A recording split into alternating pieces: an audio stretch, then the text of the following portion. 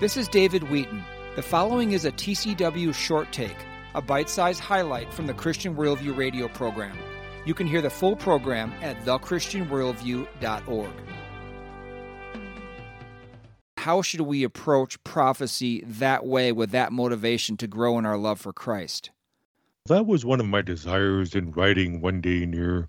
My desire was that this book would help highlight the fact that Christ is at the center of so much Bible prophecy, and that is intentional. God wants us to grow closer to Christ, and by giving us Bible prophecy and by so much of it focusing on Christ, enables us to learn more about Christ and draw closer to Him. And one of the best ways to grow in our love for Christ is to get to know Him better.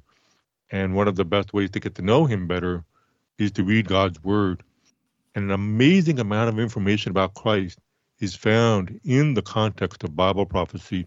There are hundreds of prophecies about Him, prophecies about His first coming, why He came, how much He loved us, the purpose for coming was to save us, and then prophecies about the second coming, which is to return, to set things right, to bring us home with Him so that we might live together in His kingdom and we would co-reign together in the millennial kingdom, and that we would live with Him for eternity. This is how much He loves us. All of this is conveyed in Bible prophecy.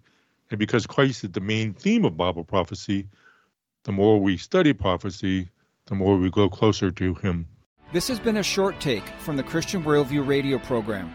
To hear the full program and connect with this nonprofit radio ministry, go to thechristianworldview.org.